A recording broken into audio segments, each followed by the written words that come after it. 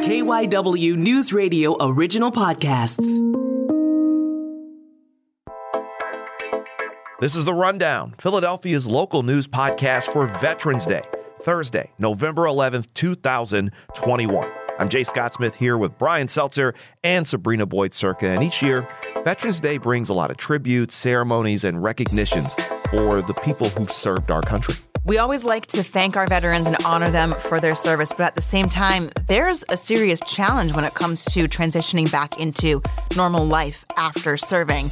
Putting aside things like PTSD, there's just the routine that you have to readapt to normal life, not having your orders every day, not knowing what your purpose or your job is going to be. And so we also really want to look for ways to help with that. We're going to hear from a veteran based right here in Philadelphia who has created a networking group for vets about what we can do beyond just a holiday acknowledging men and women who serve. What can we do to really help repay these people for their services, the sacrifices they made, the danger they put themselves into to get back to whatever as normal a life as they could possibly have, whatever that could be. And Brian, we also will take a look at a Philadelphia tie to the Tomb of the Unknown Soldier, which is something that you didn't really think about because it's been there for so long, but the city of Philadelphia has its fingerprints on a lot of things. And on this Veterans Day, we'll take a look at those stories that hit close to home in the veteran community. But first, let's get to the rundown of today's headlines. We open this with kind of an update, really, of something we talked about earlier this week with Mike Doherty, our South Jersey reporter. Steve Sweeney, the longtime Senate president in the state of New Jersey, formally conceded the election yesterday, and Edward Durr, the South Jersey Republican truck driver, formally declared victory in the New Jersey Senate race. It puts kind of a bow on one of the more bizarre elections we've ever seen in the state of New Jersey.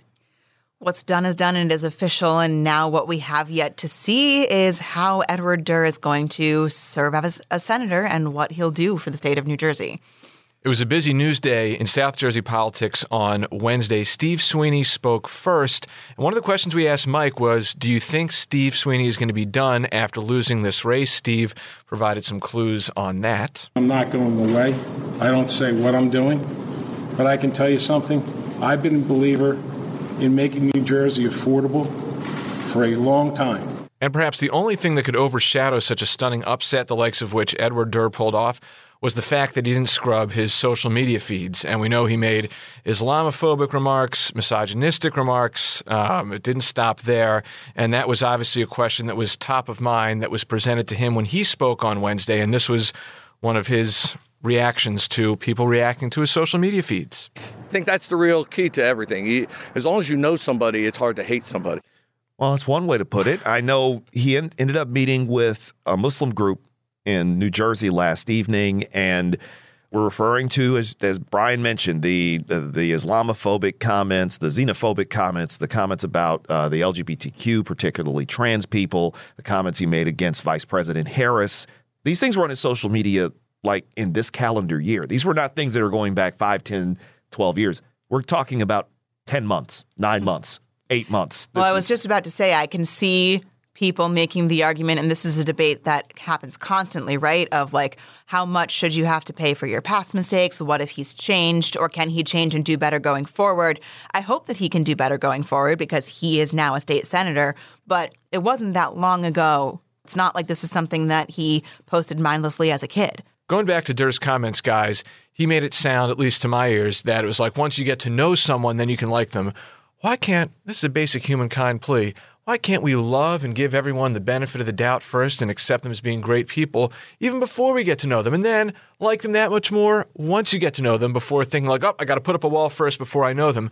Whatever happened to going into a situation with a blank slate? It's something that I learned as a kid, and maybe we need to do a better job of teaching kids and adults this now, but don't make presumptions about people. Don't judge a book by its cover. Don't make presumptions about people because of a category that they fall into. It's just a stunning last 10 days. I'm overusing that word, but I don't think I can overuse how big of a seismic shift this is in politics in South Jersey and really for the entire Philadelphia area.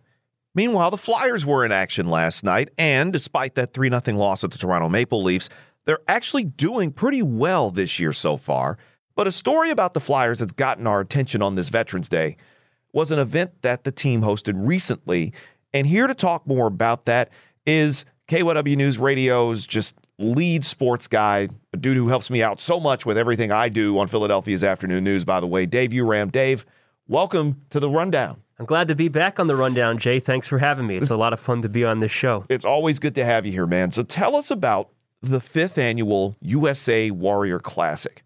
What is it, and how were the Flyers involved in all this? So the USA Hockey Warrior Classic was a big event this past weekend in South Jersey at the Skate Zone, or what they call now the Flyers Training Center in Voorhees, and the Hollydale Ice Arena in Sewell. And what it was is, I believe it was 7 tournaments of varying skill level of over 400 disabled veterans playing hockey from all over the country. And the Flyers Warriors had 3 teams in the Classic. The Flyers Warriors are affiliated with the Flyers, and the Flyers Warriors hosted this year's Classic. And they were actually defending champions of the Classic. In 2019, it was in Vegas, and they brought home the title in Vegas. And it obviously didn't happen last year because of the height of the pandemic. So this year they hosted. I honestly, to be truthfully honest with you, Jay, I probably came across Flyers Warriors at some point, but I truthfully didn't know what the Flyers Warriors or Warrior hockey was until I talked to the captain of the Flyers Tier 2 Warrior team. His name's Tim Wynn, Northeast Philadelphia native, Flyers fan, disabled veteran who was in the initial invasion of Iraq in 2003. He taught me about what the Flyers Warriors program is and who they are and what the USA Hockey Warrior Classic is. And then I spoke with Brad Marsh, who is a former Flyers defenseman from those extraordinarily popular, very successful 80s teams that came so close to winning the cup but came up just short. He's very associated with the Flyers alumni, and he's a coach of the Flyers Warriors program. So I spoke with him before, and it was fascinating to learn about the camaraderie that this team, this program brings for disabled veterans, men and women. It's not just hockey. Like, there was other programs that are involved in the program. Like Tim was telling me, mental health resources, a nutritionist. He even said that they have a babysitting program that they can use. Like, the Flyers Warriors program really helps out these vets with everything. It gives them a sense of community. They play hockey. They also turn around and they do community service through the program, which I found to be remarkable too.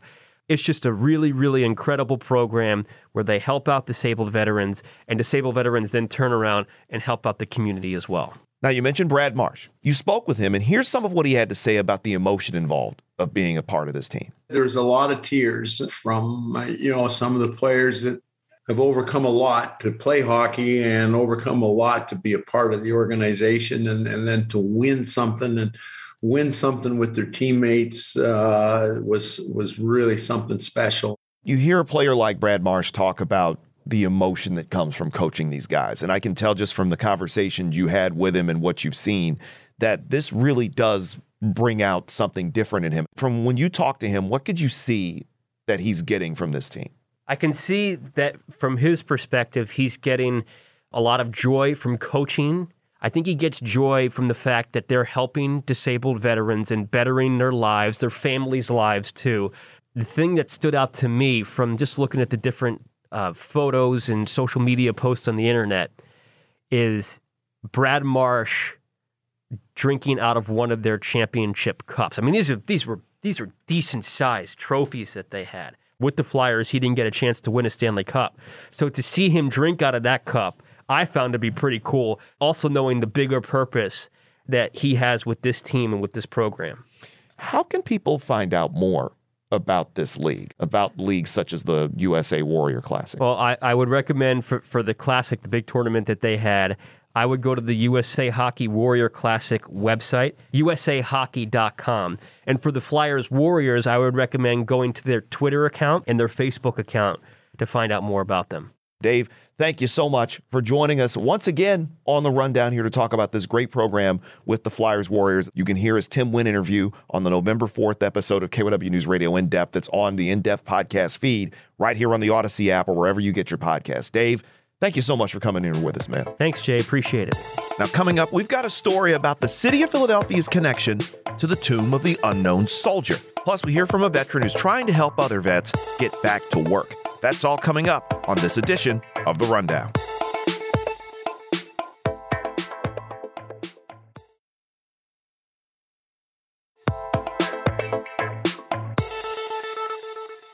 Welcome back to The Rundown. I'm Jay Scott Smith, and the Tomb of the Unknown Soldier opened to the general public earlier this week for the first time in nearly 100 years. Now, Brian, this was a story that happened to catch your attention. Yeah, Jay, it did. It really amazed me that it's been nearly a century since the public could go and pay its respects in person to such an important monument. So first I started to think, well, is there any way we could try and see if there are people from the Philadelphia area that made the trek down to Arlington on Tuesday and Wednesday to pay respects? Dead end. Then I started poking around a little bit more, and I found out that the Tomb of the Unknown Soldier actually has a connection to a ship that's currently docked right here in Philadelphia. I reached out to the Independence Seaport Museum. It's right down there on Penn's Landing. And I spoke with Craig Bruns. He's the chief curator there. And I was amazed by what he and some people that he works with there were able to uncover simply by being curious and following some breadcrumbs. Craig, the USS Olympia is a National Historic Landmark. It's sitting right here on the Delaware. What connection does it have to the Tomb of the Unknown Soldier? USS Olympia carried the body of the unknown soldier across the Atlantic from Le Havre, France to Washington, D.C. The history books didn't mention the journey at all. The history books say, Olympia picked up the body. And then in the next paragraph, the Olympia dropped off the body. So, we have the ship. And so we're like, what about the voyage? What happened? And slowly but surely, we started to research that. And this story started to make itself apparent that this was quite a treacherous journey. If the unknown was lost at sea, it would have been a national tragedy because everyone was expecting this opportunity to mourn their loss in a much larger way. How did you go about doing your research on what the voyage was like? As you said, what the history books say, there's a little bit of a jump from Europe to the Washington Navy Yard, which is where the ship first came, correct? So how did you find out the missing links there and the threads? How did you piece it all together? There was a little floating piece of information that I could find that mentioned that the Marine Honor Guard tied themselves down so they wouldn't be washed overboard. So, wow. Okay, where did that come from? So following that, I was able to find an oral history of Commander Erskine. And in that interview, he fills that story out much more. And it's from that story, combined with the data that is in the ship's logbooks, putting that together with historical weather pattern, data, and then plotting it out on a chart and trying to figure out what exactly happened. And that's where we came up with roughly 10 days of their voyage. They were on high seas. So the ship survived, but the cargo, the body of the unknown soldier, was on deck and at risk. And why, for a novice who knows nothing about ships and transport at that point in time by sea, why was the unknown on the top deck? So the story goes that they received the body in Le Havre. They realized that the casket is too large to go through the door of the ship. The ship's carpenter makes a waterproof container. And so then that's strapped to the safest part of the ship on the deck. So then the Marines, the 39 Marines that were brought aboard Olympia specifically to keep the body of the unknown safe. And so they were ordered to watch the body 24 hours a day. So that means day and night, whatever the weather is, they had to be up there. And of course, like all military, they're dedicated to what they're doing, and they tied themselves to the rail when they had to make sure that they weren't washed overboard. You can say, well, it's just a dead body. but it's not. It has the body on his way over transformed into a mythical or mystical state. It's almost like as Homer is a symbolic person, making his journey, the unknown is making his journey home. And it's a difficult journey. And I think that really adds to our perception of the unknown soldier. Like, we know that the story, the unknown soldier lost his life, lost his identity, and it probably was a horrible death. But his coming home is kind of reflects the difficulties. It's a difficult journey home. And that difficult journey is experienced by all soldiers, military personnel coming home from the battlefield. They have to make that transition from the battlefield to home. And as we know, even today, that's a very difficult journey. Perhaps, knowing about this difficult journey will extend the symbolic meaning of the unknown soldier. Jay, once again, that's Craig Bruns. He is the chief curator at the Independent Seaport Museum, and he is spot on by what he said and finished up with there. That theme, that notion of servicewomen and men having a tough time transitioning back to normal life, that is so ever present to this day. You can hear the full interview with Craig on the KYW News Radio In-Depth podcast feed that was published today. It's really fascinating to see that. I mean, honestly, who would have thought just from one simple detail, you could just uncover all sorts of information about that. What's one of the most significant military symbols in our country, the Tomb of the Unknown Soldier. Brian, obviously appreciate you getting that information for us here.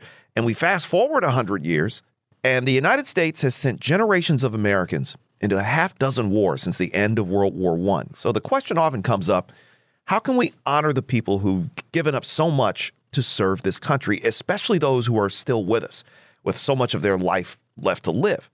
Well, we're joined today by Alex Archowski. He's a Navy veteran, where over a decade ago, he created the Greater Philadelphia Veterans Network. Alex, welcome to this Veterans Day edition of The Rundown. Thank you so much for having me on. So, Alex, what does the Greater Philadelphia Veterans Network do to help out veterans here in the area, and what inspired you to create the organization? As veterans, we always want to continue to serve, right? So we raised our hand to serve our country. And then when we get out, we were seeing how can we better serve our community. And what I went through was I transitioned twice out of the service, active duty and in the reserves, and then noticed some things during the transition. But it wasn't about helping our veterans. It was really more about our veterans in our community. So I thought to myself, not just bridging the gap, but how do we make Philadelphia a great place for our veterans to work and live. And it really was about the economic success. So what started out as a really kind of a small organization about helping transitioning veterans out of the service through the challenges I had is really more about where are the veterans? Let's create the largest network of veterans and let's drive the economic success of our veterans in our community with the collaboration of chambers, rotaries, you name it, all the economic associations. Alex, I guess tell us a bit about your service. You served in the United States Navy. Where were you based? What did you do? And what led you to want to enlist into the military? Yeah, I always say there's a phrase to use, and I tell all the veterans is saying, when you have mixed emotions because you're sometimes looking forward to getting out of the service. There's a phrase we use that says it's the best time I'll never do again. So what I mean by that is, it's good while you're young, right? So there's a variety of different reasons people serve, and I'll share with mine, but it's good for education because when you try to help our veteran and military community, it's really good to understand that demographic. Why serve? You can serve your community, soup kitchens locally, but then there's military service. So there's a variety of different reasons to share with you. Mine was to finish up college, just really financially with our family, and travel the world, get GI Bill for future college, things that I was missing pieces. I was together, but I wasn't together. But it really did me good, the military service. There's others that are trying to leave small towns in the United States. There's really maybe dead ends. Other people that are patriots, they had 3 generations. I have 2 generations before me that served. So sometimes it's like it's in the genes of the family, and you don't even realize it. But to share with you where I was stationed in Japan for 3 years. I chose that location. They have some ships out there in the Navy. So I was very, very fortunate to just travel the world in Far East Asia and all over the place.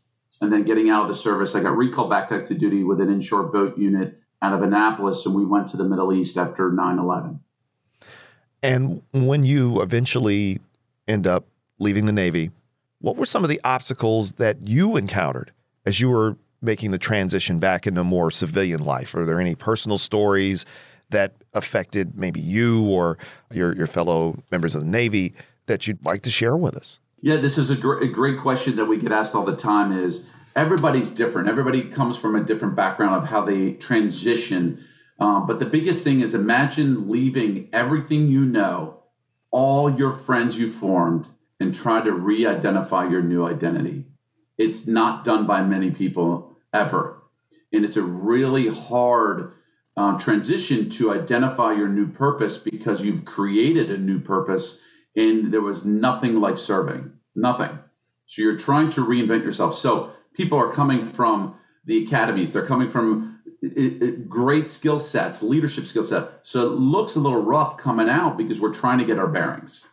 It's really, I always tell people it is almost like you're leaving, I wouldn't say jail, but you're leaving kind of an institution that institutionalized you. So you're just trying to civilianize yourself. So there's multi-years of transition. Our goal is to make sure that people transition well into the jobs, stay in the jobs, lead their jobs, grow into their jobs through our various programs and services that we do. But, purpose, basically career objective could be a challenge. What do I want to do? How does it translate? In the military as well as they trained you how to take orders. So what it means by taking orders is we're not giving orders, but taking orders means we learned. We're really good professional learners. So I always tell employers that we are always learning from the day one of who do we want to become. So we have amazing skill sets of trying to be better, right? But given orders of get up in the morning, go to PT, go to the chow hall, go learn this, it's given to us every single day. While we have to be very independent in those areas and succeed, when you get out of the military, nobody's giving you the orders. So our organization really formed itself based on that of helping veterans create their orders, not ours. So we don't direct traffic. We just help them understand the traffic, connect them with the industries that they want rather than us telling them. So it's really about, we have a tagline called Our Tools, Your Mission. And it feels like you're giving the structure because a lot of military life is based around structure as well, where, as you mentioned, instead of orders, you almost have like a foundation of a house that's set. It's helping them kind of rebuild that home once they get out of the military. Absolutely. Structure and accountability. And accountability, if you think about it, is some people don't welcome accountability in the gym, in nutrition. So for us, we're used to accountability. So accountability is how are you doing? Are you doing it to the best of your ability? If not, why not? And having that accountability structure as an organization can help. We treat it like family. We talk like family, right? So when your family is telling you, why aren't you doing things? We do it the same. So they're used to communicating that way.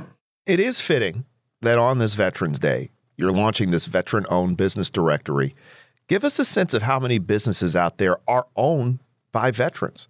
If you think about the backbone of World War II, the most amount of veterans created businesses was after World War II.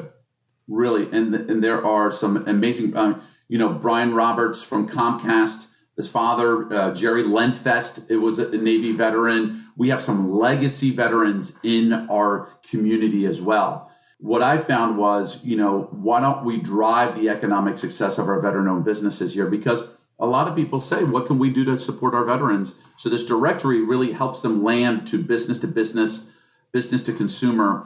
But what most people don't realize, some of the most well-established veteran-owned companies are already here in this region. Hauser Real Estate, J-Dog Junk Removal.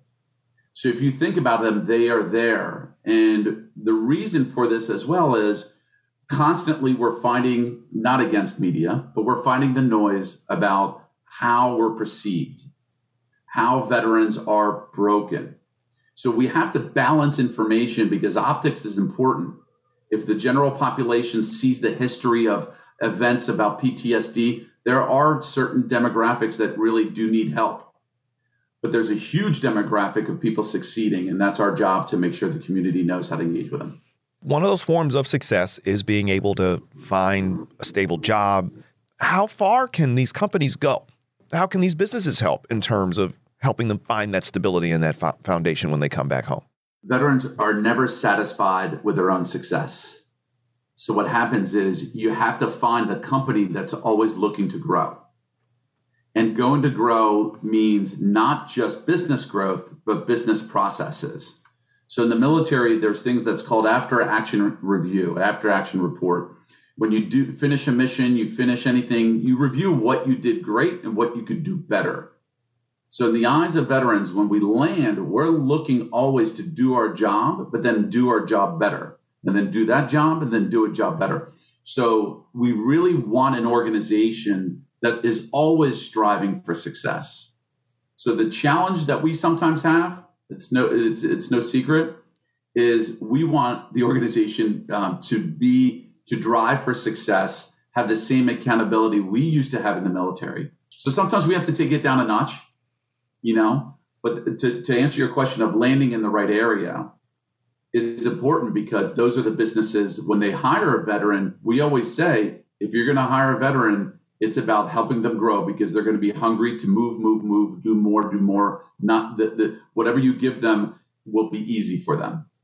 So the other thing is veteran-owned businesses is the majority of them don't want to remain small. So they're great at building teams. They're great at working with different demographics. In the military, you cannot hire or fire anybody you work with.